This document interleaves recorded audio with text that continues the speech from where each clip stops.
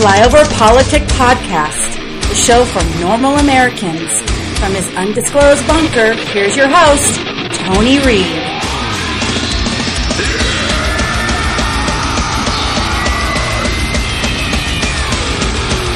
And welcome back to Flyover Politic Podcast. Today's show, we're going to do a Memorial Day segment before we even go into anything, out of respect for the fallen. We'll then go into our show with the normal intro stuff of tweets of the day and hate tweets, etc. We'll also cover a segment on fidget spinners, because they're the devil. Internet porn statistics that I fell across looking for fidget spinners tell me the internet just isn't about frickin' porn. I don't know. And then news and social media nuggets. So, without further ado, let's pay respect to the fallen.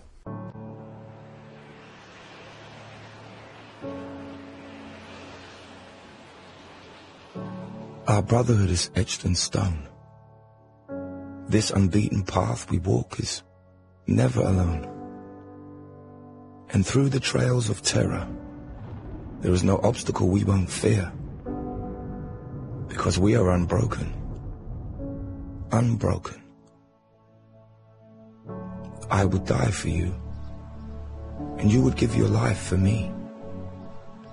The very sense of being free.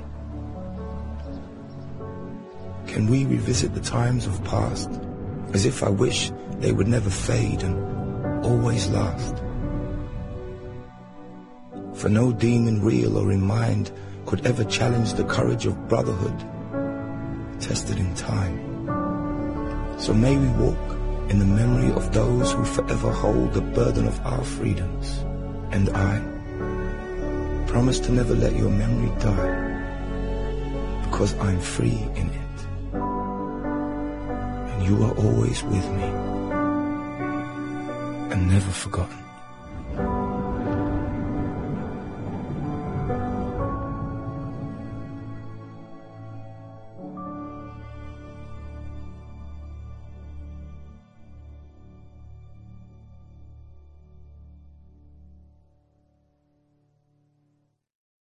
That was an interlude by Matt Best, 11X, that I was moved by this week. And as tradition is on our show, we always go into the background of it. First and foremost, this is a holiday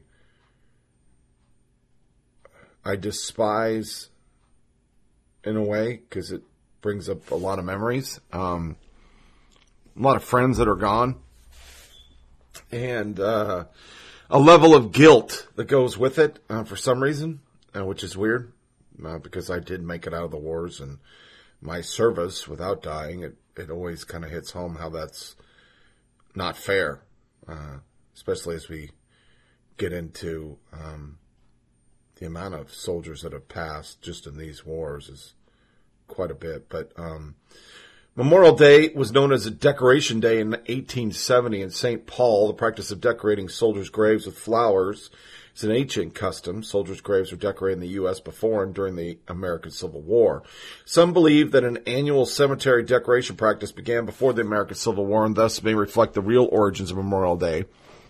Annual decoration days or particular cemeteries are still held on Sunday in late spring or early summer in some rural areas of American South, notably in mountain areas.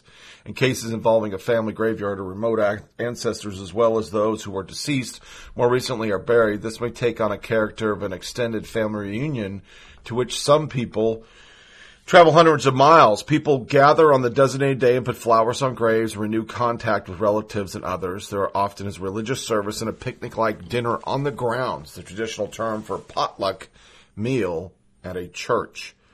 Following Abraham Lincoln's assassination in April 1865, commemorations were ubiquitous. The sheer number of soldiers on both sides who died in the Civil War meant the burial and memorialization took a new cultural significance. Under the leadership of women during the war, an increasingly formal practice of decorating graves had taken shape.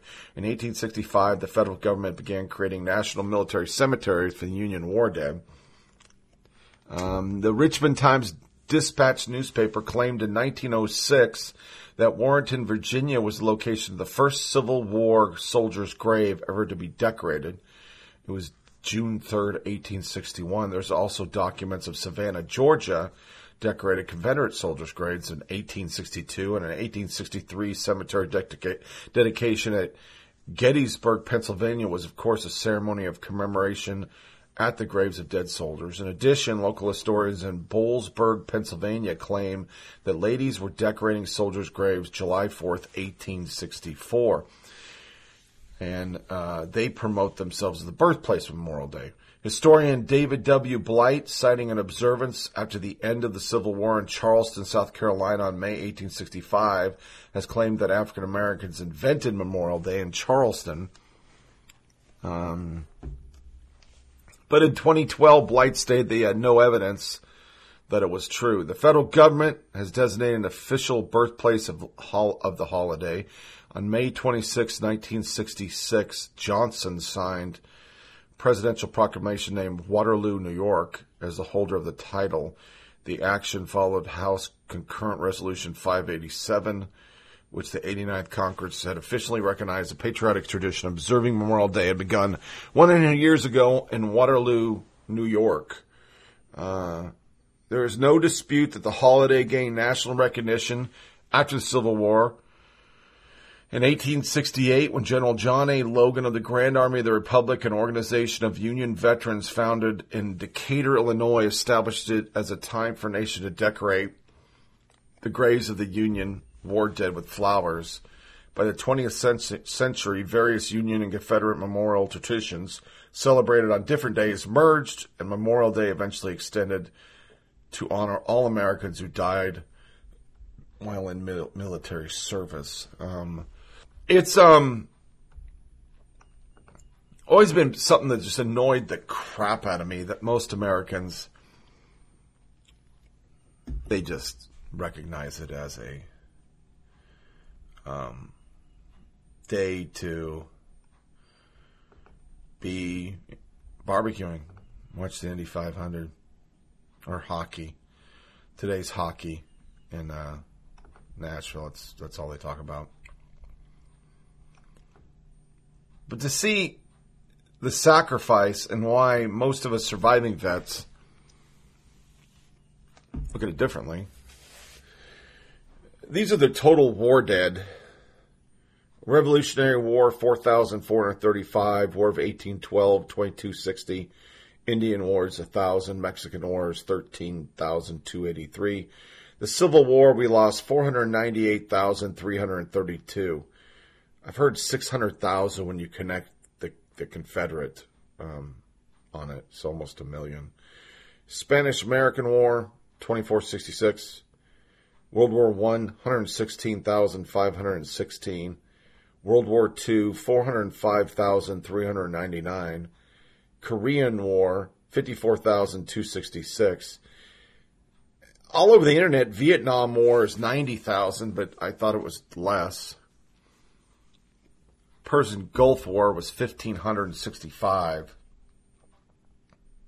And on these current wars, 6,852 Americans have died. 900,000 have been injured.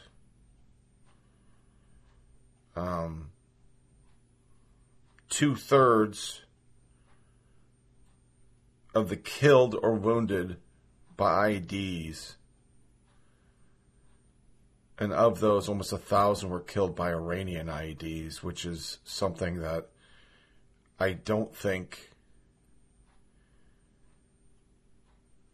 Obama understood. And for me, that was the hardest thing about the Iranian deal.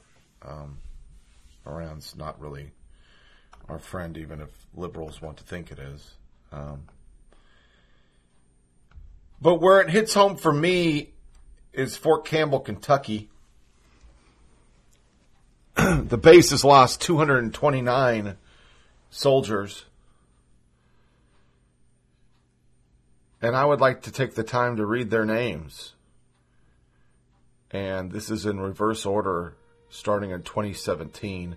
Specialist Booker, Staff Sergeant Moriarty in November 2016. Staff Sergeant McEnroe in November 2016. Staff Sergeant Llewellyn in November 2016. First Lieutenant Cooper died in September 2016. Staff Sergeant Dean Jonathan died December 2008. Sergeant William McClellan,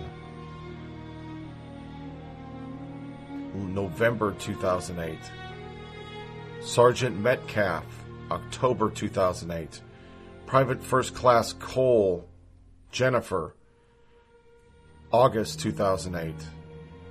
Sergeant First Class Chevalier, July 2008. Sergeant Aragon, June 2008. Sergeant First Class Reed, June 2008. Sergeant Evans, May 2008. Private Hunnert, May 2008. Corporal Ellis, May 2008. Staff Sergeant Craig and Staff Sergeant Bolander died the same day, April 2008. Specialist McCormick died May 2008. Staff Sergeant Whitehead, April 2008. Private First Class Bishop died April 23rd. Also, First Lieutenant Cunningham the same day in April 2008. On April 21st, 2008, Specialist Christopherson and Specialist or Sergeant Kohlhaas died. Specialist Brosh, April 2008. Staff Sergeant Brown, April 2008. Specialist Fairbanks and Private First Class Penley died in April 2008. In February of 2008, Private First Class Phillips, Sergeant Alvarez, Corporal Bitton, and Specialist Matlock Jr. and Staff Sergeant Washington all passed. In January 2008, Staff Sergeant Wilson, Sergeant Berkman, Staff Sergeant Whiting, Private First Class Kimmy, Private First Class Sherritt, Specialist Sigby, Sergeant Hart, Private First Class Merlot, Private First Class Paneer, and Staff Sergeant Manseth passed. Or were fallen is probably the better term. In December 2007, Captain Snyder, Sergeant Hernandez, and Private White. In November of 2007, Staff Sergeant Martin, Specialist Franklin, Captain Tiffner, and Second Lieutenant Alger. In October 2007, Sergeant Grease. In April 2007, Corporal Beatles. In March 2007, Sergeant Forshee. In February 2007, Specialist Biggers. In December 2006, Sergeant Atkins. On the same day, November 2nd, 2006, Lieutenant Colonel Finkel and Staff Sergeant Cage paid the ultimate sacrifice. In October 2006, First Lieutenant Bach, Sergeant Weingart, and Private First Class Williams. In September 2006, Sergeant Weir. In August 2006, Staff Sergeant Deason, Sergeant Vospen, Specialist Zayas, Corporal Zamora, Sergeant Clark, Staff Sergeant Seal, and Private First Class Kubik. In July 2006, Specialist Sampson, Captain Russell, Corporal Fargo, Corporal Bauman, Sergeant Turner, all paid the ultimate sacrifice. In June 2006, Corporal Buckley, Staff Sergeant Bier, Private First Class Bayer, Private Menchak, Private First Class Tucker, Specialist Babino, Sergeant First Class McSwain. In May 2006, Staff Sergeant Halson, Major Worrell, Chief Warrant Officer Weeks, Private First Class Zeesk. In April 2006, Sergeant Sakota, Staff Sergeant Bandendale, Private Zimmerman, Private First Class Tennell, Specialist Waits, Specialist Garner, Sergeant First Class Lamberson, Sergeant Collins, Sergeant First Class Rogers, Corporal Johnson, all paid the ultimate sacrifice. In March 2006, Private First Class Denus, Sergeant Pinson, Corporal Gonzalez, Corporal Yates, Private First Class Zewade. On the same day, March 13th, 2006, Staff Sergeant Silva and Sergeant Dan. In February 2006, Private Powers, Private First Class Moore, Private First Class Marion, Staff Sergeant Gorley, Sergeant Jones, Captain Garcia, Corporal Kemple, Specialist Mercedes, Corporal Zamora, Private First Class Messer, Specialist Owens, Private First Class Vigzone, First Lieutenant Avery, Specialist Bustamante. All of them died on the same day. In January 2006, Private First Class Schaff, Sergeant Herrera, Staff Sergeant Durbin, Sergeant Hunter, Specialist France, Sergeant Yazzie, Sergeant Flanagan, Staff Sergeant Scott, Private First Class Shepard, Specialist Upchurch, Sergeant First Class Bishop, and Staff Sergeant Vandehorn all paid the ultimate sacrifice. In December of 2005, Staff Sergeant Teja, Private Fender, Sergeant First Class Dosti, Specialist Tuia, Specialist Lopez, First Lieutenant Britt, Staff Sergeant Mason, Sergeant Casquilla, Staff Sergeant Nelson, Sergeant Floyd, Private First Class Seekert, Corporal Shelton, all paid the ultimate sacrifice. In November of 2005, Sergeant Januk, Specialist Knopp, Sergeant Mi Woosen, Staff Sergeant Bass, Sergeant Indanen, Specialist Hilton, Corporal Blair, Staff Sergeant Karols, First Lieutenant Zielinski, Private First Class Gawky, Corporal Widner, Specialist Roman Cruz, Private First Class Grigg, Specialist Holly, Staff Sergeant Estep, Sergeant First Class Hayes, Staff Sergeant Fegler, Private First Class McKenzie, Specialist Smith, Specialist Munger, all paid the ultimate sacrifice. On the same day, October 31st, 2005, Private Adam Johnson, Private First Class Martin, Specialist Byler, and Sergeant First Class Tesser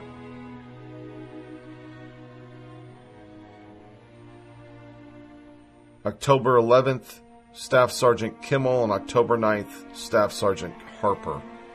In August 2005, Sergeant First Class Walden. July 2005, Private Johnson. In 2004, Staff Sergeant Hollyman in August, and Captain Tovansky. In August. In July, Staff Sergeant Martis. In June, Major Severson III. In April, Sergeant Major Stack. In January, Chief Warrant Officer Blaze. In 2003, December, same day, Staff Sergeant Burdick and Private First Class Petty.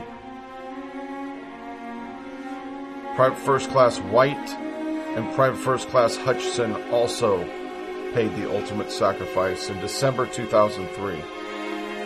In November of 2003, Sergeant Rico, Specialist Ravago, Command Sergeant Major Wilson, Private First Class Witter, Captain P, Private First Class Hoffer, Specialist Dio Giovanni, Private First Class Helleman, Chief Warrant Officer Sabo,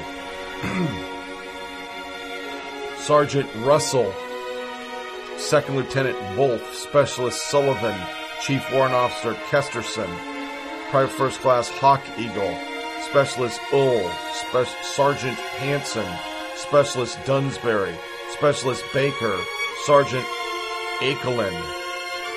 All those warriors died on the very same day. The rest of the month, Staff Sergeant Kennan, Captain Smith, Sergeant Rose, Staff Sergeant Neff, Chief Warrant Officer Kennedy, Specialist Johnson, and First Lieutenant Hurley all paid the ultimate sacrifice in November 2003. In October 2003, Sergeant Hancock, Corporal Grilly, Staff Sergeant Bellavia, Lieutenant Colonel Orlando. In September 2003, Specialist Storino, Specialist Peterson, Master Sergeant Moorhead, Sergeant First Class Bennett. In August 2003, Private First Class Parker, Sergeant Simmons, Specialist Letifuga. In July 2003, Private First Class Heiter, Staff Sergeant Perez, Corporal Ashcraft, Sergeant Christensen, Sergeant Garvey, Sergeant Jordan, Private McKinney, Staff Sergeant Stanford. In June 2003, Private First Class Oberleitner. In May 2003, Sergeant Nutt. In April 2003, Sergeant Troy David Jenkins. A true American hero who gave his life for his squad. And I'm wearing his KIA band today. Private First Class Brown, Specialist Foley, died on the same day, April 14, 2003. On April 13, 2003, Specialist Mersado. And in March 2003, Specialist Rowe, and the first casualty for the 101st in the War on Terror, on March 23, 2003, Captain Christopher Scott Seifert. All of them gave their all. See you on the LZ.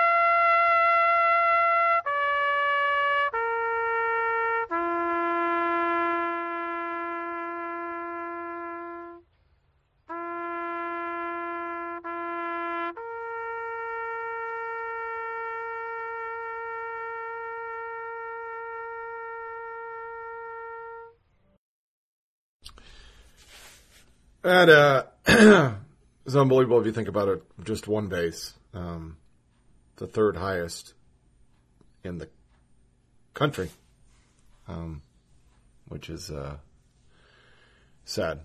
So, moving into our show, as we have not done a podcast since Wednesday, there was, of course, the Montana representative, Gia Forty, body slammed a reporter. The funny thing is, he won still. What does it say about Democrats? Seriously. And it's hard to segue into politics, but it is a political show. And I contemplated just putting out a Memorial Day tribute, and that was it. But decided to do a more subdued political version, and that just kind of hit me this week. The fake Spicer account, of course, said something about him being part of the House ass-kicking conference, and social justice warriors went crazy and totally unhinged, so bad that I couldn't even read it on the show. It was a fake account, folks. You really need to research. And I think the theme of this show across the board is research. People just don't research. I had a soundbite I'm going to play as we phase into our first segment. It's Obama and Trump side by side talking about terrorism. And by no reason do I want to politicize the dead, but I do want to accentuate that we have paid a big sacrifice. The military, the demographic that progressives and the resistance don't care about, have been in perpetual war since 2001. And that was led by two different presidents. But when you don't take it serious, you stay in perpetual war. And I think it's a glaring example of how he doesn't take it serious. So I will play it as we segue out of this segment. Have to dog USAA. The Hannity thing, now, once again on the show, I've talked about it. I think there's something to the Seth Rich story. I don't think it's fake news. A guy died, and he was a DNC staffer. And there is proof that he had contact with WikiLeaks that got out. And, you know, at the end of the day, there's something there, but nobody wants to cover it because they want to stay on Russia, Russia, Russia. So USAA buckled to the SJW freaks on the internet who aren't even members, and they pulled their advertisement. And I'm for that. I once again, you'll hear it because I'm about to read what I sent them because I am a USAA member. But the problem was they said that we don't do opinion shows, and that very night they were on Hardball and Rachel Maddow. Now, subsequently, they pulled from all networks that are opinionated, thank God. But prior to it, I sent him this letter as I did a boycott. And I was getting ready to pull everything. I'd already researched insurance. I had researched banks. The only sticking point I had was the loans I had with them, but I could refinance that with my new bank, and it was just going to be the house loan was probably going to stay there. I am a happy USAA member and have moved all my banking and most of my loans to your institution. Since joining, I've been really pleased and have had no complaints till now. I'm a veteran, of course, and politically stay middle of the road due to that service. I know to those that are progressives on the show, I don't sound like it, but really I am. I always saw USAA as the same, as they provide service for veterans. Then I see your advertising during one of the most vitriolic liberal commentators on the air on a network who hates vets and anyone who isn't far left on the political scale. I know with the age of the current president, she has sparked droves of people who hate him to her time slot. So I understand maybe it seemed to be a smart business move, but in fact it alienates quite a few vets. I found this out from vets who said it to me. I didn't get it from anyplace else. It was vets that were pushing it on Facebook. Fact is, you would not advertise on Rush Limbaugh, nor would you advertise on any other firebrand conservative, which makes me question, do you support the president or do you support only presidents who are popular?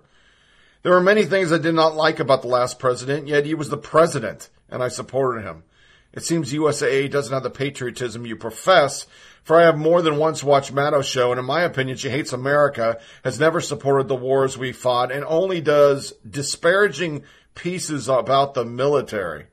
I'm deeply upset about this, and I'm worried that the company I praise to so many people is playing politics, and that their beliefs are not my beliefs, for this is a direct example of partisan support for people who do not support the current president. I will honestly say if you continue this type of advertisement and progressive cause networks who hate who I am, what me and my family believe, and in the end, hate vets, I will move my business elsewhere. Shame on you, USAA. I am so disappointed in this and kindly request a response to why you advertise on a show who doesn't support vets. Subsequently called them and told them they shouldn't be on either show. And that's what they ended up doing. So I think the positive in this is that finally conservatives pushed back and they won one of these boycott wars. I think businesses need to really check themselves. If you're just going to be with the resistance, you're going to lose business. I'm telling you. To the tweets of the day, Wyoming, Minnesota police, to protect yourself from your poor decision making, probably, was a reply to a guy from KC. Is this a police state? Man, who would have thought you would force me to put on a seatbelt in my own car? More like a revenue generator. He kept messing with them, so finally they said, if you feel comfortable enough to tweet us and speak your mind about police states, then you're not in a police state, which I thought was perfect. Perfect. Good for you. That's the second time we've covered them. Those guys are just very smart-assing, and I just love it. British pop star Lily Allen said that when it comes to sexism and fear of women, Islamists are worse than anybody else. Let me get that readout right. Islamists don't hate women more or less than anyone else. Fear of women is inherent everywhere. That was the left's response to that. Because she broke code. You can't do that. Sally Cohn put one out there that just shows the lack of knowing oneself on the left. Other than MLK bust, can anyone point to one example of reporting Trump administration in New York Times or WAPO that has been proven inaccurate? Right after it, Colbert trashes callous Trump budget. I believe children should go to the doctor and eat. And then right after it, he does the same thing over Obamacare. So somebody tweeted that to him. But the reality is there's billions. I could go on all day of all the fake stories, and we will in a second, because it's come up a lot lately. The left is trying to push that there is no fake stories. Axios is our tweet of the day, though. Hillary Friend said she's seething with rage and haunted by losing to someone who she considers a dumb, soulless manipulator. She's okay. How about you? HRC interviews in New York Mag. Hillary Clinton is furious and resigned and funny and worried. The Surreal Post-Election Life by Rebecca Trester. Almost everywhere Clinton goes, it seems someone starts crying. At restaurants and grocery stores, on planes and in the woods. There are... had a page jump. Lines of people wanting selfies, hugs, comfort. I had people literally seeking absolution. I'm sorry I didn't vote. I didn't think you needed me. I don't know how we'll ever calculate how many people thought it was in the bag because the percentage kept being thrown at people. I never bought any of that, but lots of people did. Clinton knows that had she won, she would have governed in a time of deep anti-feminist backlash. You know what? I would have loved to have that as a problem. Look, I know what's out there. I've lived it. Part of what my opponent did, which was brilliant, was blow the top off. You can say whatever you want about anybody else, and I'll tell you who to be against. I'll tell you who should be resentful of. The stories her campaign tried to sell, she says, were boring in comparison to the energy behind malicious nostalgia. Traced her ask if she ever been to therapy, and she shakes her head. No, I have not. Well, we have some marital counseling in the late 90s around our very difficult time, but that's all. That's not how I roll. I'm all for it for anybody who's at all interested in it. It's just not how I deal with stuff. Even in her answers, she answers both ways. Without saying his name, Hillary goes after Trump at Wellesley commencement. When people in power invent their own facts and attack those who question them, it can mark the beginning of the end of a free society. You are graduating at a time when there is a full-fledged assault on truth and reason. And the reason why I put it in our tweet of the day block, she's going through the stage of grief, and she just hasn't got out of anger. I could read about 90 articles on here just this week alone on Hillary Clinton lashing out at the machine that beat her. And that makes me happy.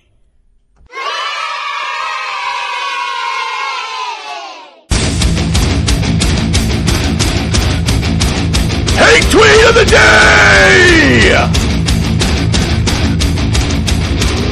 I know it's mean to relish in her pain, but I hate that woman. And as a vet, I would tell you, I am so glad she's not the president, because we just go down the same fucking road of coddling terrorists, and more bodies would come home with flags on them. Today's outrage of the day is that President Trump revealed the location of 2 nuclear submarines, leads off our hate tweets. Reuters, Trump tells Duterte of 2 U.S. nuclear subs. Ben Smith, today's what the fuck. Here's the problem. Sorry, this is a non-story. Navy has already revealed USS Michigan at Busan. Vincent Stripe Group has its own. This came from a 4-star admiral who's no Trump fan. Thank you very much. Which leads us into the hate in the Sally Cohn tweet. Just since January, here's some fake news. January 22nd, the Trump-Comey bromance. February 17th, the mobilization of the National Guard.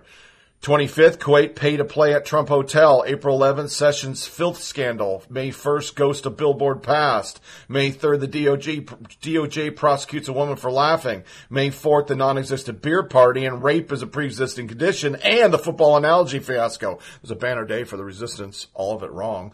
May 10th, the fake Rosenthal resignation, and the same day, Comey Russia probe resource request, and May 20th, the Ivanka charity insanity. Coupled by May 20-something, I think it was the 27th, Jennifer Jacobs, Trump was indeed listening to foreign leaders via translation earpiece. They tried to say he wasn't listening to the foreign leaders. They're just throwing anything up that they see that can stick. And when they don't understand, they're sticking to themselves. All they're doing is pissing people off. I did an informal survey this week. I don't know anybody who's watching the news anymore. It's that bad. When they keep talking about these ratings are going up for MSDNC, nobody's watching other than the resistance. Everybody's done with it. They're so over it. It's hard for me to even do a podcast right now. I don't even want to do this section. I used to look forward to this section. It's just repeating. I know it's boring. Hell, the other day I listened to it. I fast forward past it. So I'm actually thinking about omitting it next podcast. I promise. I won't do this section. I'll do some subjects. I can't do it. Because right after that, Blue Cross left Obamacare. Guess what? A direct result of Donald Trump's sabotage, a reporter said. It's been starting the moment Obamacare became fruition. Insurance companies are pulling out. So Schumer turned his focus to expressing concern about carbon emissions. Climate change plus puts Americans' health, safety, and livelihoods at risk. Paris Agreement. That is a huge meme with a little baby getting a frickin' albuterol treatment. We can't let President Barack Obama's global effort to reduce carbon pollution with the Paris Agreement being undone in one fell swoop. Everybody responded to him. Gosh, he probably should have included Congress then. And that's the problem with the Obama administration. This shit was so fucking important. Dems had enough people. Why don't you push a bill through or a ratifying these agreements? You didn't. Because you know the American people at all aren't for it. Who's going to sign up to pay twice on their electricity bill? Nobody. NBC News got hate at him. First black bachelorette shines in debut, but is America ready for interracial love? The whole world attacked him. When weren't we ready? That's like so 1980. And if you really cared about it, you wouldn't be running transgender shit every 2.3 seconds. New Republic, the Democratic Party needs to be elevating its younger rising stars. Hillary Clinton should get out of the way. That was attacked by the entire world. They still want to cling to Hillary. There's talk that her and Biden are thinking about running in 2020. That's the best the DNC has. That's fucking scary. Planned Parenthood's back in our hate section. Executive jokes about decapitating fetus in new video. Planned Parenthood executive joked about decapitating fetuses, admitting to altering abortion procedures to preserve fetal organs, and said clinics have a financial incentive to sell human tissue. The 3-minute video was recorded at an annual National Abortion Federation meeting by pro-life investigators, Center for Medical Progress. The advocacy group said it's just a preview of never-before-seen content that's been sealed for almost 2 years due to censoring by progressive judges. Deborah Nakatola, a senior director of medical services, Planned Parenthood Federation of America, admits to altering abortion procedures to preserve fetal organs. Sometimes she'll tell me she wants brains, and we'll, leave the calvarchium to last, and then try to basically take it out, or actually, catch everything and even keep it separate from the rest of the tissue so it doesn't get lost. Also, Deb Vanberhill, National Director of Planned Parenthood's Consortium of Abortion Providers, admits that some clinics are motivated to sell fetal tissue for profit. But the truth is that some might want to do it to increase their revenue. And we can't stop them, she says in the video. You fucking people disgust me. Just disgust me. Because the problem is, they're not asking for it. They're just doing it. If a woman goes in there and she wants to abort her baby and give it for fetal tissue, I have no fucking problem with it. But no woman's going to do that. They got enough hang-ups about it. In Oregon, 2 heroes were killed this week trying to defend a woman in a job. 2 killed in stabbing. The 2 men were killed trying to intervene as a man yelled racial slurs at 2 young women who appeared to be Muslim, including one wearing a hijab. The left, including Jill Stein, another heartbreaking tragedy in Trump's America, as a white nationalist shouting anti-Islam slurs murders 2 on a Portland, Oregon subway. Here's the problem. BuzzFeed, for the first time, did some real news. He was a Bernie supporter. He wasn't a Trump supporter, and that's why you're not seeing it in the news. The moment it broke, it fell off your news. It's no longer news that 2 guys, heroes, stepped forward and did the right thing and were killed for it by a Democrat. I had the hardest time where I was going to... This is such a hypocritical moment.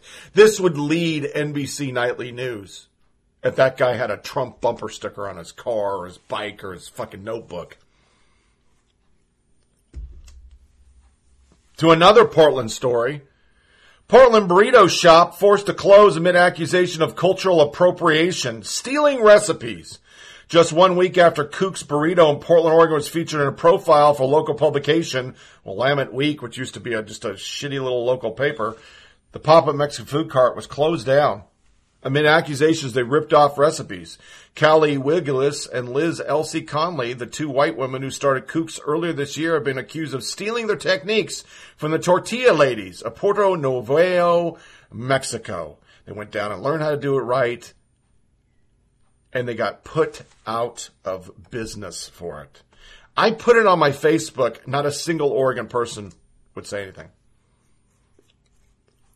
Though the eatery has been open for several months, the owner of Kooks were only recently accused of cultural appropriation by the Portland Mercury and Mike.com based on Conley's revelations. Because of Portland's underlying racism, the people who rightly own these traditions and cultures that exist are already treated poorly, the Portland Mercury said, calling the closure of Kooks a victory. The article continues, these appropriating businesses are erasing and exploiting their already marginalized identities for the purpose of profit and praise. Here's a news flash. SJWs, Sierra Juliet whiskeys. In the South, Mexicans make Chinese food and Chinese make Mexican food. We don't give a fuck. If the food's good, who gives a shit? Because when you break it down, there's no American food, folks. We're a melting pot. It used to be what was great about us. We would embrace other cultures. Now, if you embrace another culture, you're culturally appropriating.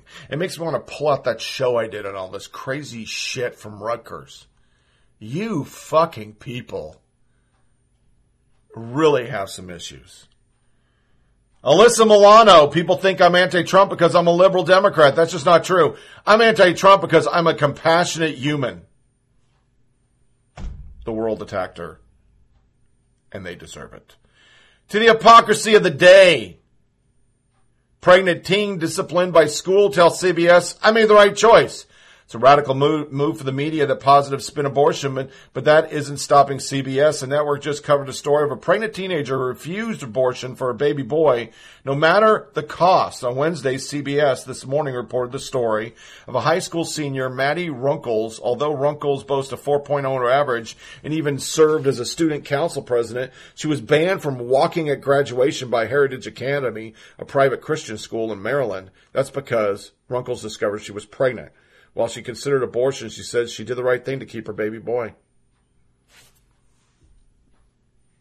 Wow. Hard to believe it made normal news. Zucker, CNN held to different standard. People come to us for facts. Not reading the article. I can just say that right there. That sums it up. Facts. Okay. Start reporting some facts over on CNN. Maybe I'll watch you. Joe Scarborough, Republicans have embraced the coarsening of political culture where the truth means absolutely nothing. He actually said that.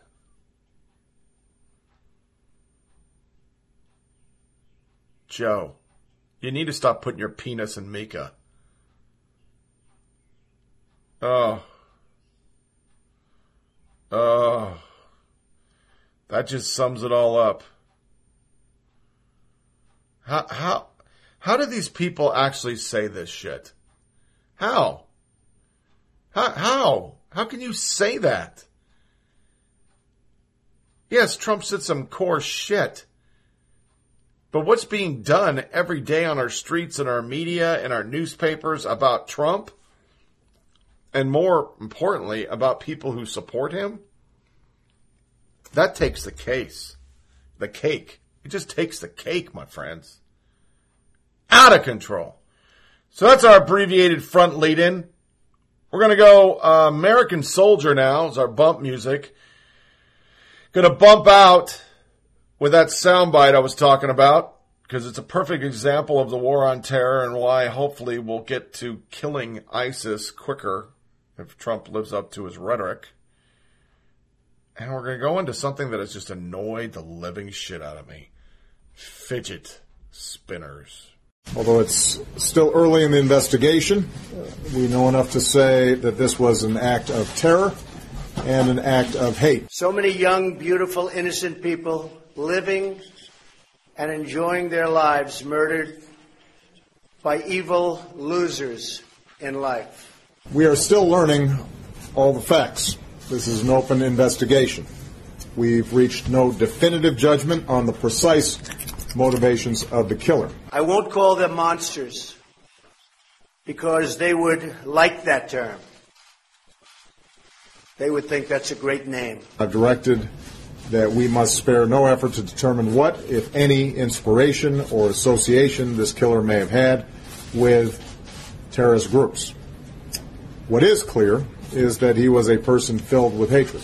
I will call them from now on, losers, because that's what they are. They're losers. And we'll have more of them. But they're losers. Just remember that.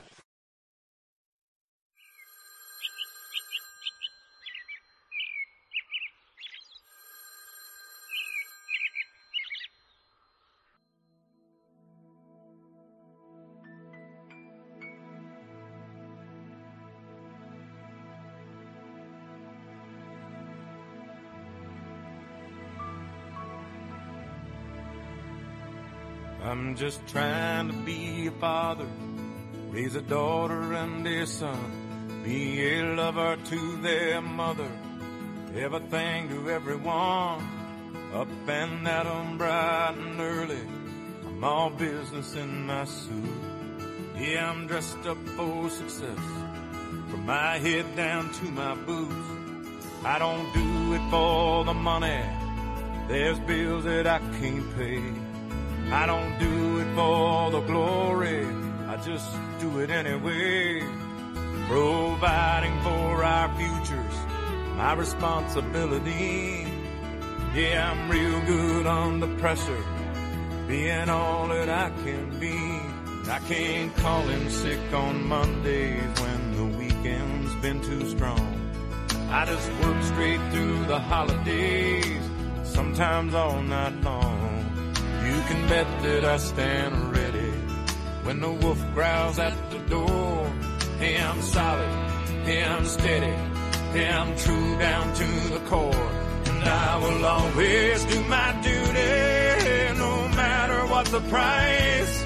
I've counted up the cost, I know the sacrifice. Oh, and I don't want to die for you, but if dying's asking me, I'll bear that cross with honor, 'cause freedom don't come free. I'm an American soldier, an American. Beside my brothers and my sisters, I will proudly take a stand. When liberty's in jeopardy, I will always do what's right. I'm out here on the front lines, sleep in peace tonight. American soldier, I'm an American soldier.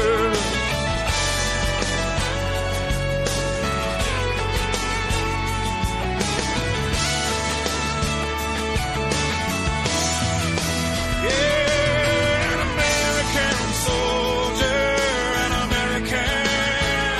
Beside my brothers and my sisters, I will proudly take a stand. When liberty's in jeopardy, I will always do what's right. I'm out here on the front line, so sleep in peace tonight. American soldier, I'm an American, an American. An American soldier.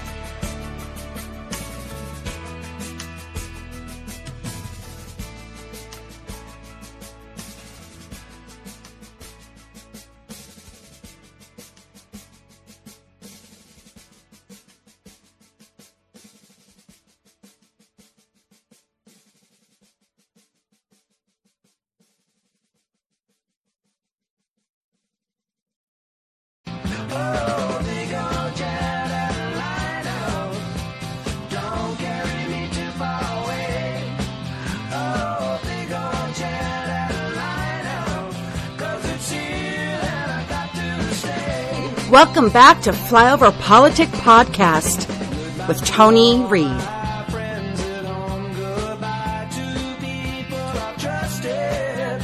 Okay, so yeah, this is going to be another fidget spinners video because I'm obsessed with these things. I literally have sore hands and fingers from spinning these things all the time. I know they're a craze, but I absolutely love them. They are perfect for me. So what I thought we'd do today is explore the world's weirdest fidget spinners, because these are the normal ones. We've also gone through some other crazy ones like this one, and so on and so forth. But today I have found the craziest, the weirdest, and the most different fidget spinners that I could find. So, let's have a look at them today. As you can see, there are, a lot of packages here. I don't even know which ones to start with, so let's just unbox these all and start. Since we've got so many, I didn't realize I ordered 12, but these are all really weird and wonderful. We're gonna start with this one, and I'm not gonna take up too much time. There we go.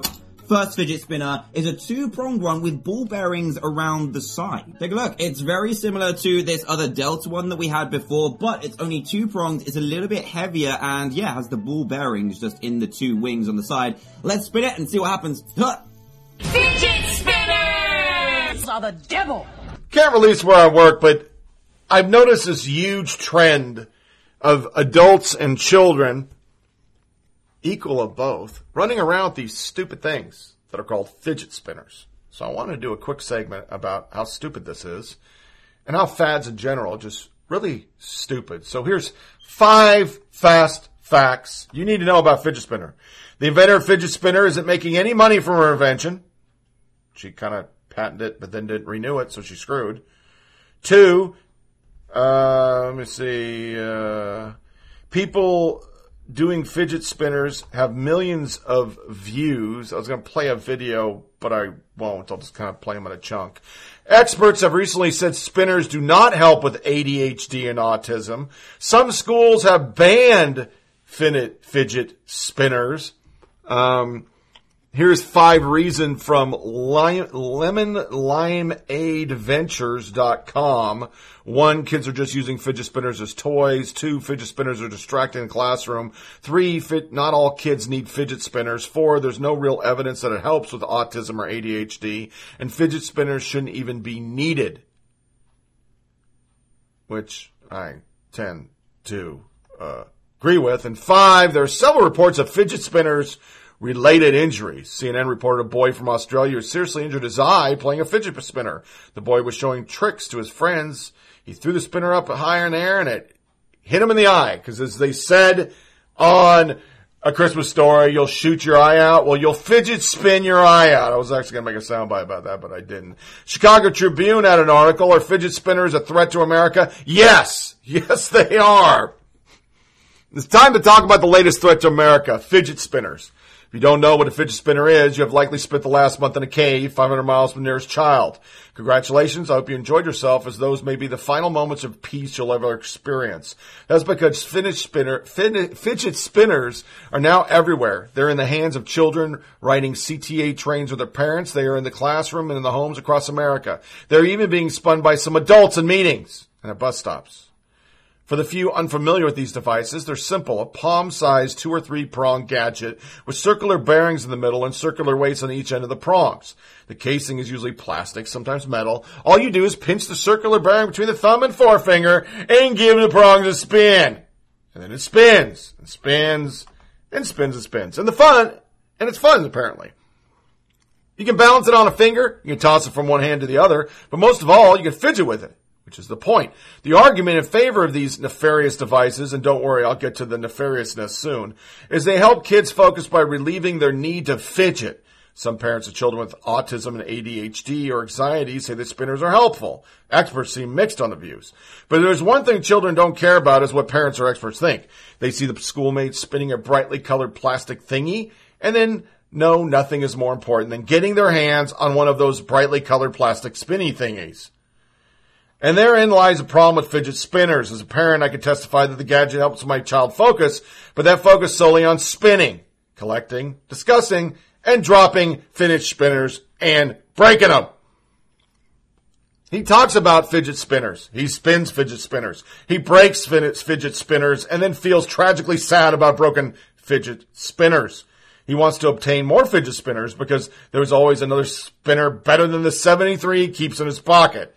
He asks that we watch him do a fidget spinner trick, and then he fails at that trick because it's physically impossible. Then he asks for my newly upgraded smartphone so he can watch another instructional video for physically impossible fidget spinner tricks, of which there are 19 million.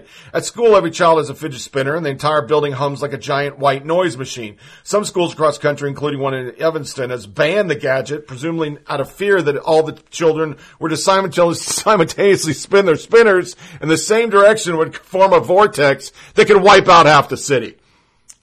The spinner costs about $5 and up into the hundreds of dollars, depending on how insane you are. The lead-in is actually a British adult, and he had ordered, I don't know, what did he say, like 30? He's fucking adult. What the hell? I'm confident the American economy is now at least 40% fidget spinner based, and it may yet grow. I don't know who planned these devious devices in our country, but it was clearly a malicious act intended to distract us from some more important issues, like the latest version of smartphones in foreign countries itching to invade America. Many fidget spinners are manufactured in China. I know this because my extremely focused son recently bought a pack of 10 spinners from China's distributor. I wish I was making that up. So I suspect China is behind this so-called fad. At the rate things are going, the Chinese military could overrun the West Coast, and our children would be too distracted with their fidget spinners to notice anything, and we adults would be too distracted by our annoyance with fidget spinners to care. There have been times lately amid the incessant whir of spinners and the occasional yelp of a sleeping dog struck by drop spinner when a Chinese invasion would have been downright refreshing. So I think it's time, in the interest of American future, that we eradicate the spinner's menace. I'm going to get on that as soon as I run out and buy the latest smartphone. I just saw a guy with one that has slightly larger screen than mine. That's actually pretty funny. I think these things are the dumbest things ever, but this is who we are as a country. We are faddish. And then there's people like me who refuse to do fads. Even though, as I'm about to read, some people say I'm doing a fad, which is probably true to an extent. So I looked up stupid things that we probably won't be doing in 20 years. Spirit hoods. Yeah, unless you're a pink model for Victoria's Secret, you shouldn't be wearing a spirit hood. Social media games. Sweet Lord Jesus, if I get another Farmville, Dumbville, Crimeville. Some of you people don't even talk to me on Facebook. I don't even think you know me. Because if you did, I just sounded like somebody on Springer. You don't know me! You wouldn't send me a game. I don't play games. Home-brewed beer. Artisan condiments. I saw this the other day. Like $80 for a bottle of mustard. Yeah, whatever. Tough Mudder. Which I really wanted to do till I broke my back. Bar trivia. High-res computer screens. You know, I didn't fall into that, but I did buy my laptop because it's supposed to have a better screen. And the dumbest thing about it, you never watch it. If I'm going to watch a movie, I have a 65-inch TV. Why the fuck wouldn't I watch it on that, not my 13-inch screen? Rebooted comic book movies. Sweet God, somebody stop this. I don't even know half these damn characters are. Pixie Dream Girl movies. Gourmet fast food burgers. They got a point there. Everyone wants to come up with the pretzel bun bullshit. Nobody ate pretzel buns. And Asiago cheese. I joined that with it. None of us ate Asiago cheese. You didn't go to a fucking grocery store and buy Asiago cheese. But now all of a sudden Asiago cheese is on everything. Same tech but smaller. I think that's over. I'm going bigger. I never bought a small phone. I can't read the frickin' thing. NFL hand-wringing over violence. People under 40 writing memoirs. And the last one they had... Oh, I'm sorry. Man, I am having computer problems today. It keeps flipping. Dressing like a 1920 drifter, 90s and 80s themed parties, which I think will never go out. Huck Finn hats. Instagram, which I can't stand. Anonymous online comments. Everyone having a podcast. That was what there was that I thought was true. I guess I do have a podcast. There's a lot of... I actually looked the other day at podcasts. No wonder why nobody listens to my podcast. There's a billion podcasts. Memes, live tweeting, TV shows, green big corporations, which is, I think it's the dumbest thing ever. We're green. Did you notice how everybody went green, and we had green commercials, and we used 25% recycled paper in our company, and they thought that was important, and you're going to go to them because they were doing that? Only works in the big cities, folks. Unpaid interns who fuck up Twitter accounts. Internet paywalls, where you get so many free, then they stop. And I would really like that to stop. New York Times and WAPO, I just go to other sources that are free. I ignore you. Because there's all sorts of sources that use your shit and they just talk about it, and that's how I get my article. I don't pay you. Because all I'm doing is paying people that want to get Trump fucking impeached. He hasn't done anything to be impeached yet.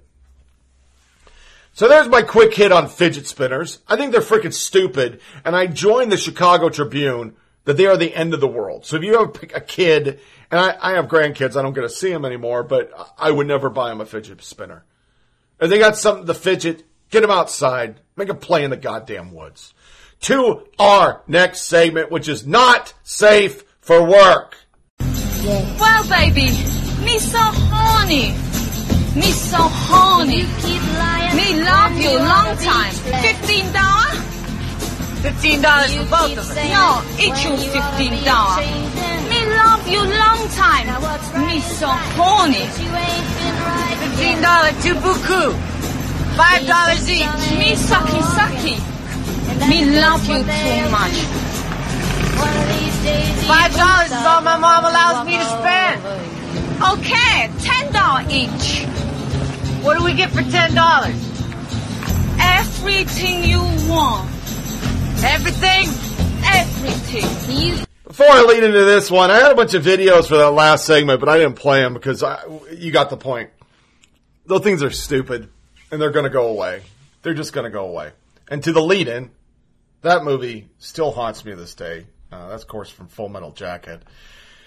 And I know I just did some stuff on pornography, but this kind of blew me away. I just, and I don't know how I didn't find this when I did the segment on it, because if I had a more organized show, I probably would have, and it would have been really good to have this info while I was recording it, but I never found it. And so I'm searching for something this week, and out of the blue, here comes these infographs from colleges that blew my ever-loving mind. I just didn't expect these numbers. All right. So, they have basically 5 different, stats, and once again, it's hard to read because they're infographics. Okay, there we go. I got it so I can at least, read it. 1, 12% of the websites on the internet are pornographic. 12%. Every second, $3,075.64 is being spent on porno, and 28,258 people are viewing porn. Number 3, 40 million Americans are regular visitors to porn sites. 1 in 3 porn viewers are women. 70% of men aged 18 to 24 visit porn sites. In the U.S., internet porn pulls in $2.84 billion per year. The entire worldwide industry is worth $4.9 billion. So we are over half, which is pretty scary if you think about it. Number 5, 2.5 billion emails per day are pornographic. That's 8% of all emails. 25% of all search engine requests are porno related. 68 million a day. 35% of all internet download are porno, which surprised me. I thought it'd be more than that. The top pornographic search terms are sex, adult dating, and porn. Just sex is 75%. Utah has the nation's highest online subscription rate per 1,000 home broadband users, 5.47%. Number 10, 34% of internet users have experienced unwanted exposure to porn either through pop-up ads, misdirected links, or emails. That's a true statement. It's happened to work a lot. There are 116,000 searches for child porno every day, which is just freaking sick. The average age of which a child first sees porn online is 11. 20% of men admit to watching porn on work. 14, the least popular day of the year for porn is Thanksgiving, and the highest use of porn is on Sundays. That's kind of sick. That's like really kind of sick. Another one reaffirms that 30% are women watching porn. The average spent on a porn site is 12 minutes. The average viewer visits a porn site 7.5 times per month. Estimated unique monthly visitors in millions. Netflix, 46 million. Amazon, 110. Twitter, 160. YouTube, 800 million. The second most, porn sites, 450 million. Only 25% of women are consistently orgasmic during vaginal intercourse. Consequently, porn is a helpful tool for women to set the mood when using a vibrator, which is one sexual activity that actually delivers most women's orgasms. That is from a doctor that tells people to do it. 2/3 of HR professionals have found porn on employees' work computers. Hulu is dwarfed by YouPorn. 30% of all data transferred across the internet is porn. 6 times larger bandwidth is coming from YouPorn than from Hulu.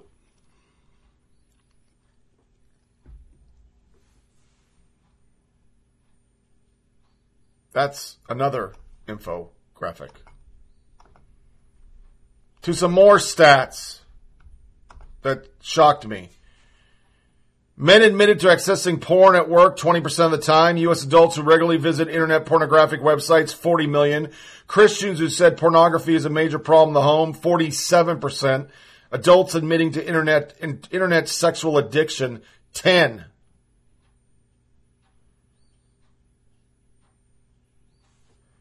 A doctor said men using porn has become so normal that it's almost fashionable to come out and say and admit to using porn, but a growing number of women are engaging in the use of pornography.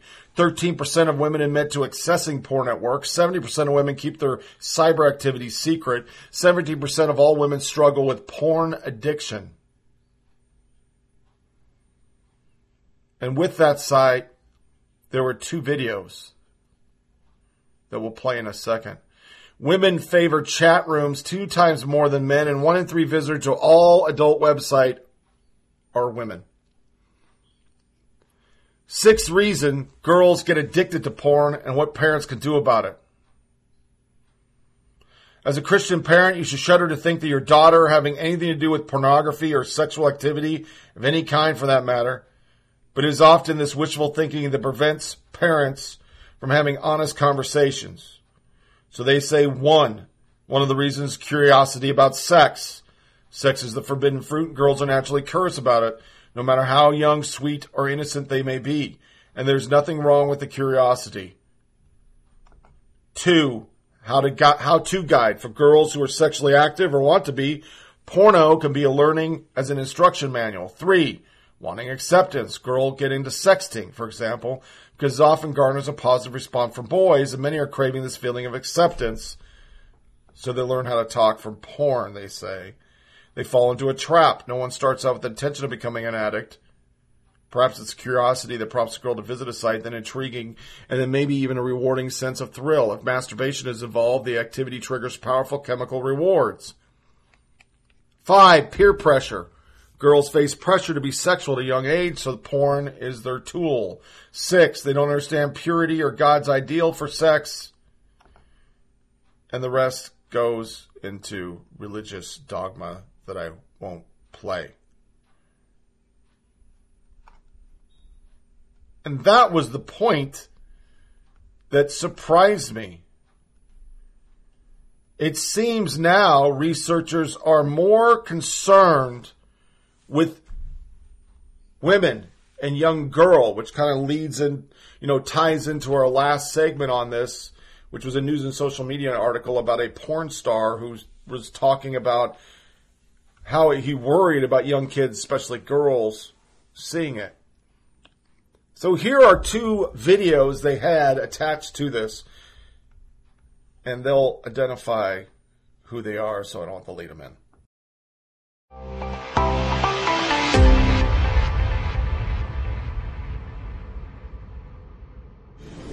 But before I get started, I want to kind of show our first slide up here.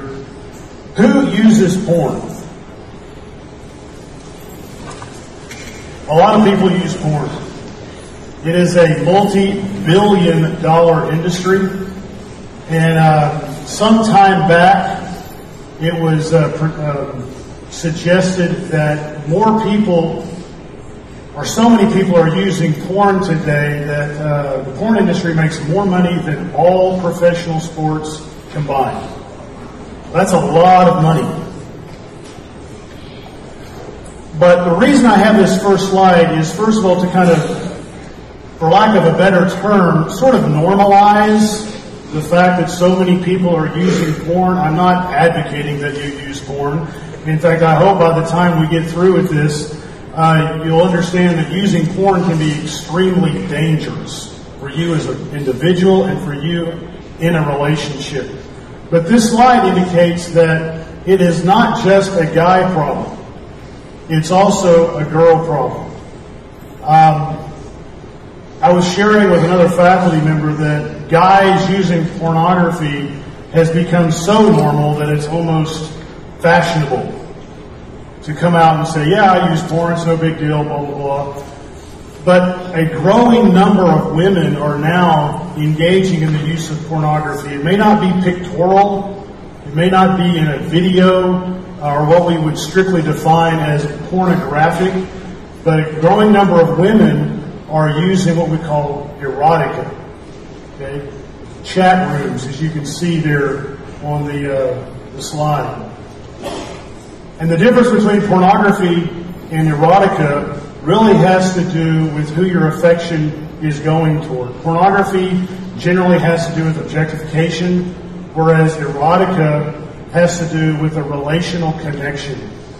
I came across one particular case in my research where a woman spent 8 hours a day, 7 days a week, engaged in chat rooms, the use of erotic pornography, to the point where she lost her job, she lost her husband, she lost her kids, and ultimately she stopped eating and became anorexic because her craving and her desire for erotica was so intense that it eclipsed everything else in her life. So I want to go ahead and establish that point, because I don't want the guys to be sitting there and thinking, oh boy, here we go again. Let's beat up on the guys. Okay? This is a people problem. It affects everyone. In 1964, Supreme Court Justice Potter Stewart said this about hardcore porn: "I know it when I see it. Nowadays, it's estimated that 1 in 3 adult film viewers is a woman.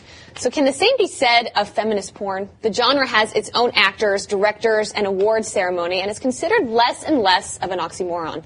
But what exactly is feminist porn, and what is its significance for women and LGBT rights? Joining me now is an editor of the feminist porn book, sex educator Tristan Taormino. Tristan, thanks so much for being here.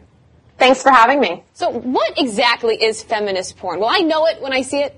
No, you might not, actually, but feminist porn is ethically produced pornography that challenges stereotypes about things like gender, sex, race, other identity categories, and really attempts to diversify the images we see in the sexual landscape. Give me an example of what ethically produced feminist porn would look like that challenges gender roles. Like, would the woman come to the door with the pizza box? We're getting creative here. I'm just saying, that's how most porn. Someone ordered pizza. Yeah, that's usually how porn starts, right? I hear, yeah. But I think that one of the things that happens in a lot of mainstream porn is men are the asserters, they're the aggressors, they're in charge of how things go. And although everything is focused on the woman, her pleasure isn't necessarily a priority.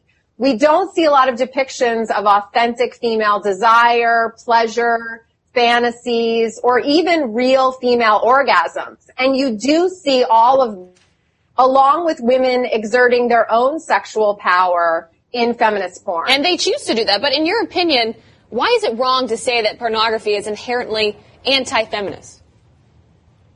Because I think we can't lump all pornography into a category. It's sort of like saying all television is bad. Is there some bad TV? Of course. So and is there some groundbreaking TV? What is good porn in your mind? Well, I don't want to put a value judgment on it because I want people to watch whatever kind of porn they want. But for me, my process of making porn has to be ethical. It has to be fair. And it's really important that the actors, the performers, really participate in creating this imagery. They aren't just robots kind of acting out a script. They actually are part of the process. Well, I should have asked Mark that question then. I mean, what is good porn in your opinion? You know, it's interesting. Actually, I don't watch porn. Huh. No, I believe you. You sound very sincere. Yeah, I'm not a porn watcher, but I guess my concern. Well, I could be. I mean, apparently 1 in 3. I was gonna say, women actually watch a lot of porn. 1 in 3 women watch porn. So is it you? Is it Alicia? I mean, is it Nancy Red? Which one? I keep my private life private, Mark. Okay, you're just saying. She just asked me if I watch porn. Look, here's the thing. Here's my concern. I agree that we could reimagine pornography in a way that empowers women, that represents female desire, female interest, that has females taking assertive roles. I get that. My concern, though, is that the gaze that's attached to porn wouldn't change, G-A-Z-E gaze, so that even though the narrative is different, people are still objectifying female bodies as they watch it. So the same guy's watching female porn, and he's not caring about whether the woman's having an orgasm or not. All he cares about is the fact that there's a naked woman there. Well, I think that all porn it is basically sexually explicit material. So we can't change that, and I don't want to change that. I want there to be a medium where we can see people interact with each other sexually. And just because people are naked and we're pointing a camera at them doesn't mean that they're automatically being demeaned or debased. I think that that's an old concept, that it's automatically bad to objectify, and it's all objectification is demeaning. I mean, again, I think that when the people participate in making the product, obviously when people watch it, they're going to have a lot of different reactions. Some people will just get off.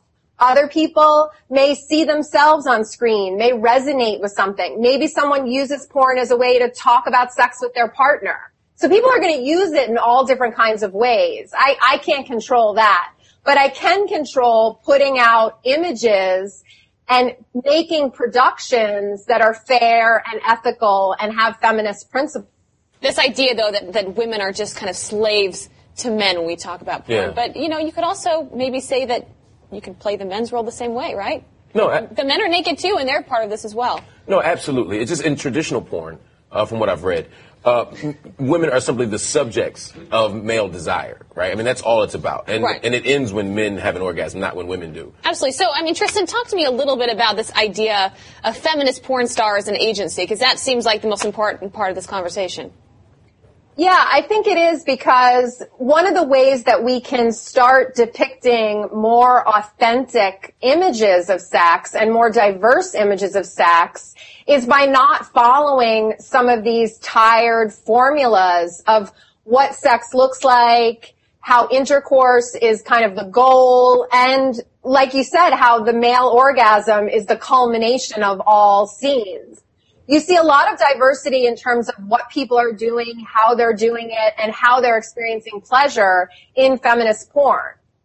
Why porn at all, though? I mean, and I'm not being like prudish at all. I don't feel strongly one way or the other. But why does porn become your sort of artistic lens? Why does it become the mechanism that you use to deal with sexuality, to deal with identity, or just to tell a story?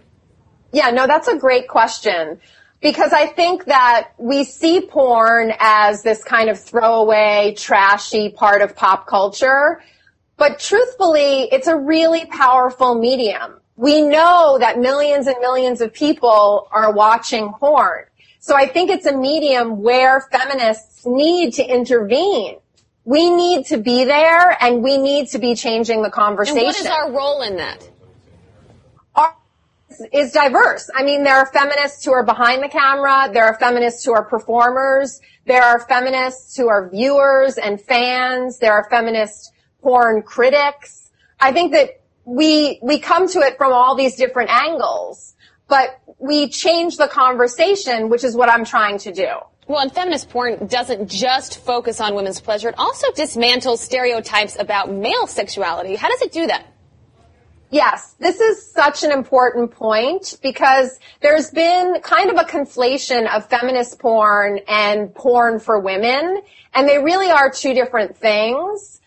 The thing is that, for me, stereotypical porn really does a disservice to everyone. It makes male sexuality one-dimensional and really devoid of any kind of depth or diversity. And if we want to shift the discussion about gender roles and gender roles in the bedroom, we need to tackle all gender roles. So we don't make porn just for women or just about women. It's really about gender equality and how we can bring that to this medium. I think that's absolutely true, because by exploring new possibilities for what sex can look like, and what sexual identities can look like, what sex roles can look like, it liberates men too. You know, I really don't watch porn, but as a teenager I did, and I remember, you know, that's sort of how I learned. It was a very stereotypical style of porn. That's how I learned what sex was supposed to look like. And that's what I thought men had to do. That's ingrained in our mind. Yeah, exactly. And so it becomes ingrained in your mind. And so this seems to have, just like feminism itself, it has the ability to liberate men. I would argue feminist porn probably does too. But one thing that seems to be missing from the conversation about feminist porn oftentimes is the LGBT community. How does this affect gay, lesbian, bisexual, transgender people?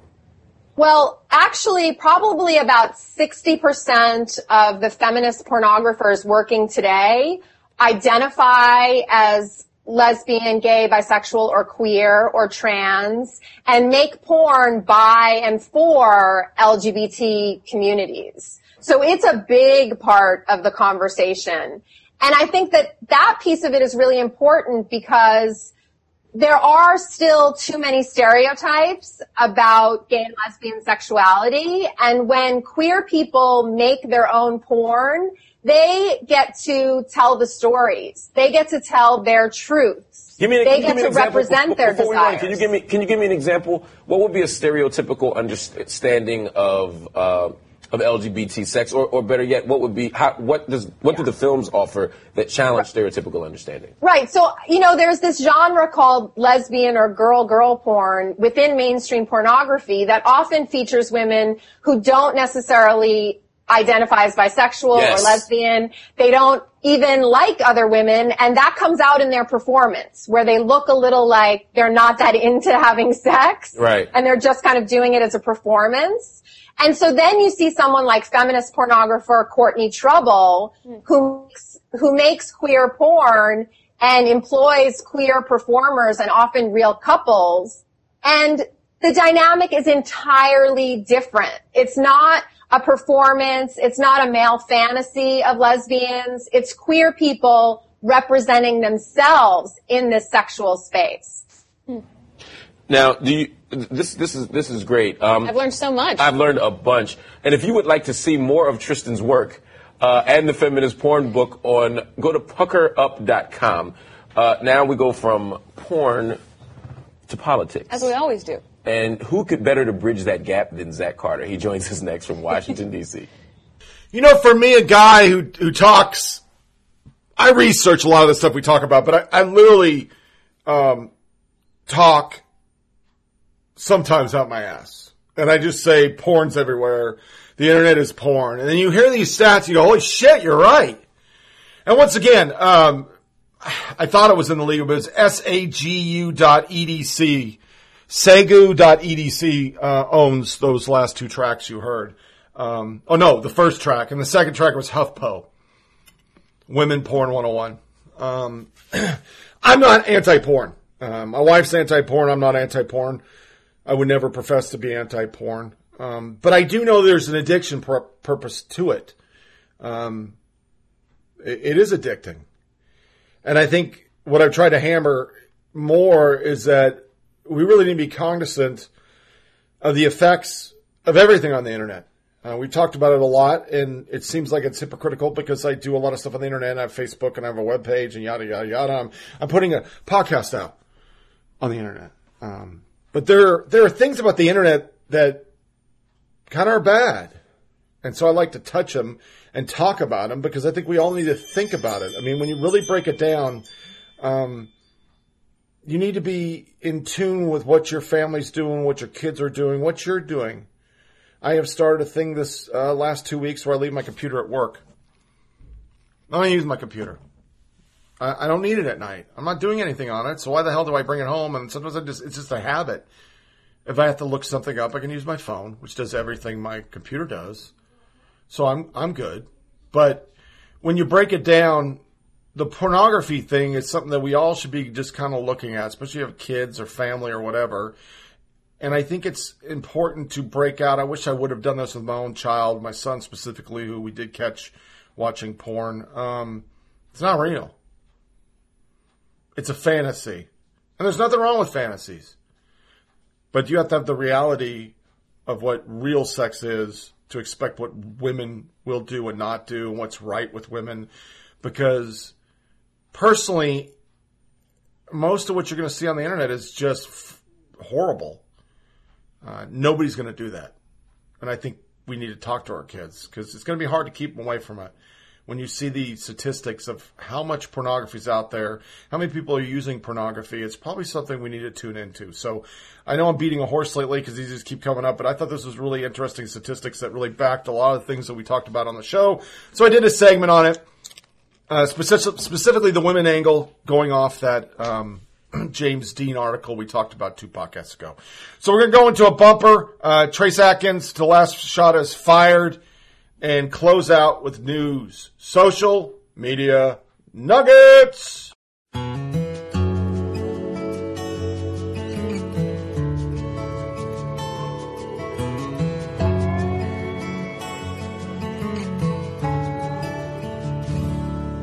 I was there in the winter of '64 when we camped in the ice at Nashville's door. 300 miles our trail had led. We barely had time to bury our dead. When the Yankees charged and the colors fell, Overton Hill was a living hell. When we called retreat, it was almost dark. I died with a grape shot in my heart. Say a prayer for peace, for every fallen son. Set my spirit free Let me lay down my gun. Sweet Mother Mary, I'm so tired, but I can't come home till the last shot's fired. In June of 1944, I waded in the blood of Omaha's shores. 21 and scared to death, my heart pounding in my chest. I almost made the first seawall when my friends turned and saw me fall. I still smell the smoke, I can taste the mud as I lay there dying from a loss of blood. Say a prayer for peace, for every fallen son. Set my spirit free. Let me lay down my gun. Sweet Mother Mary, I'm so tired, but I can't come home till the last shot's fired. I'm in the fields of Vietnam, the mountains of Afghanistan, and I'm still hoping, waiting, praying I did not die in vain. Say a prayer for peace, for every fallen son. Set our spirits free. Let us lay down our guns. Sweet Mother Mary, we're so tired, but we can't come home till the last shot's fired. Till the last shot's fired.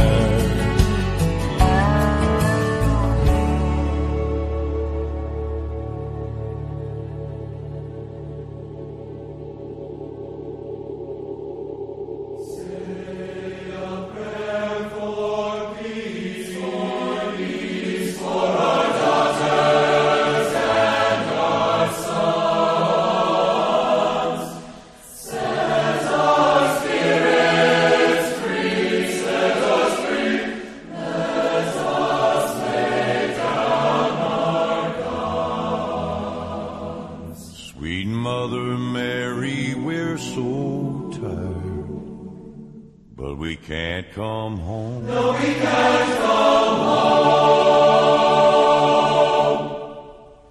till the last shot's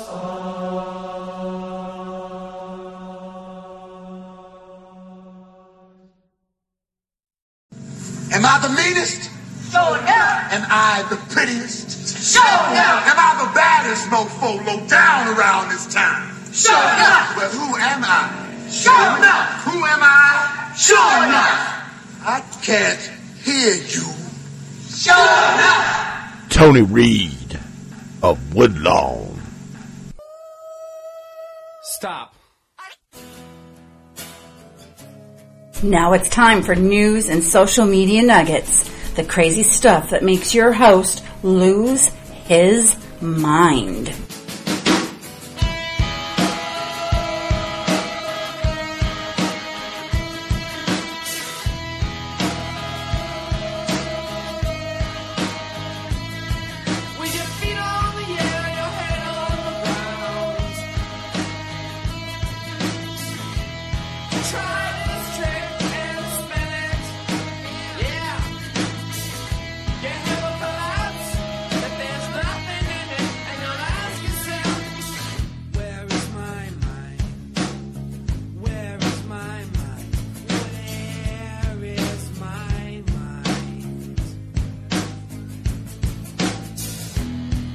Okay, military corner. Not really military, but it covers the same concept. DARPA picks Boeing to build its new space plane.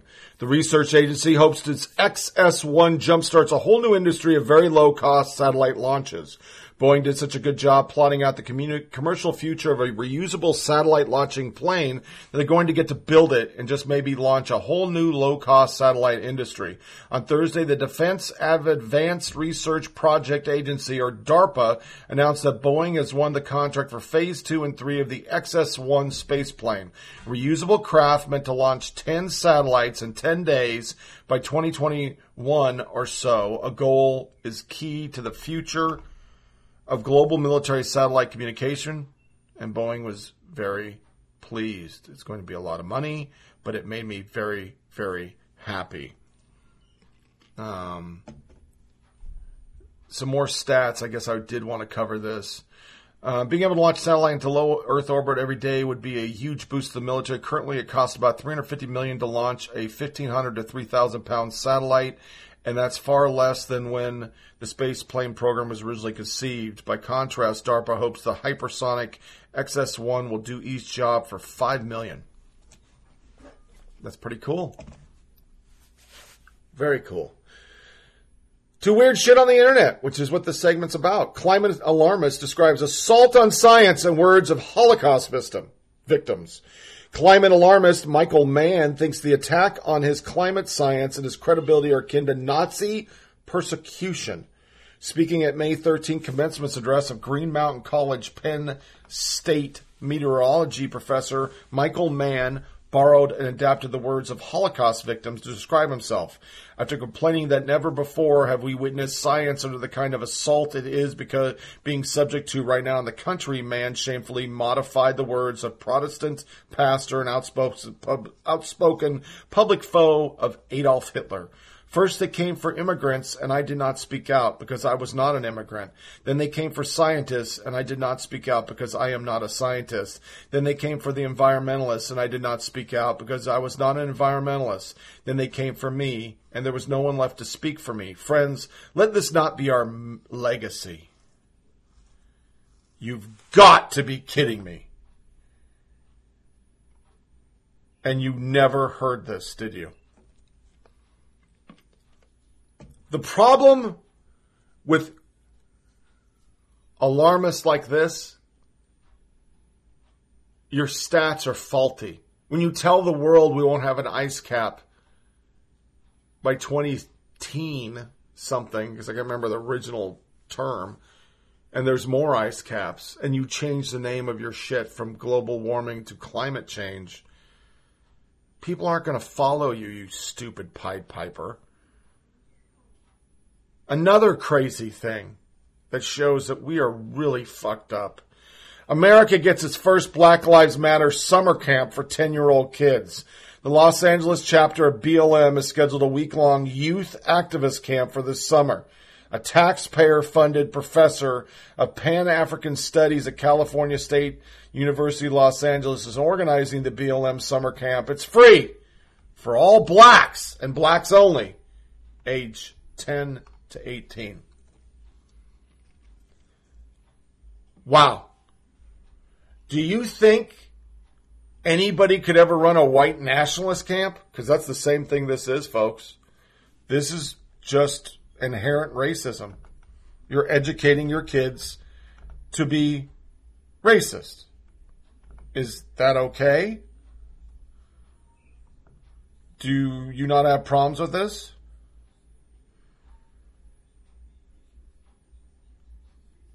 Other things on the top of Judd today. Judd? Did I say Judd? I meant Drudge. Drudge. Inside Obama's secret outreach to Russia this week, and I didn't cover it because there's not enough documentation to really talk about it. They went after Jared Kushner. But now there's actually proof that Obama was doing it too. What does that say, folks? This Russia thing is so bad. It's just so bad. I just can't see how this can continue on and still be a story when you have nothing.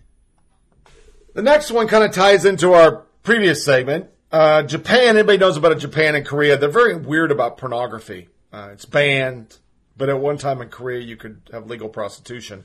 And of course in Japan you can't show pornography. It's all blurred out.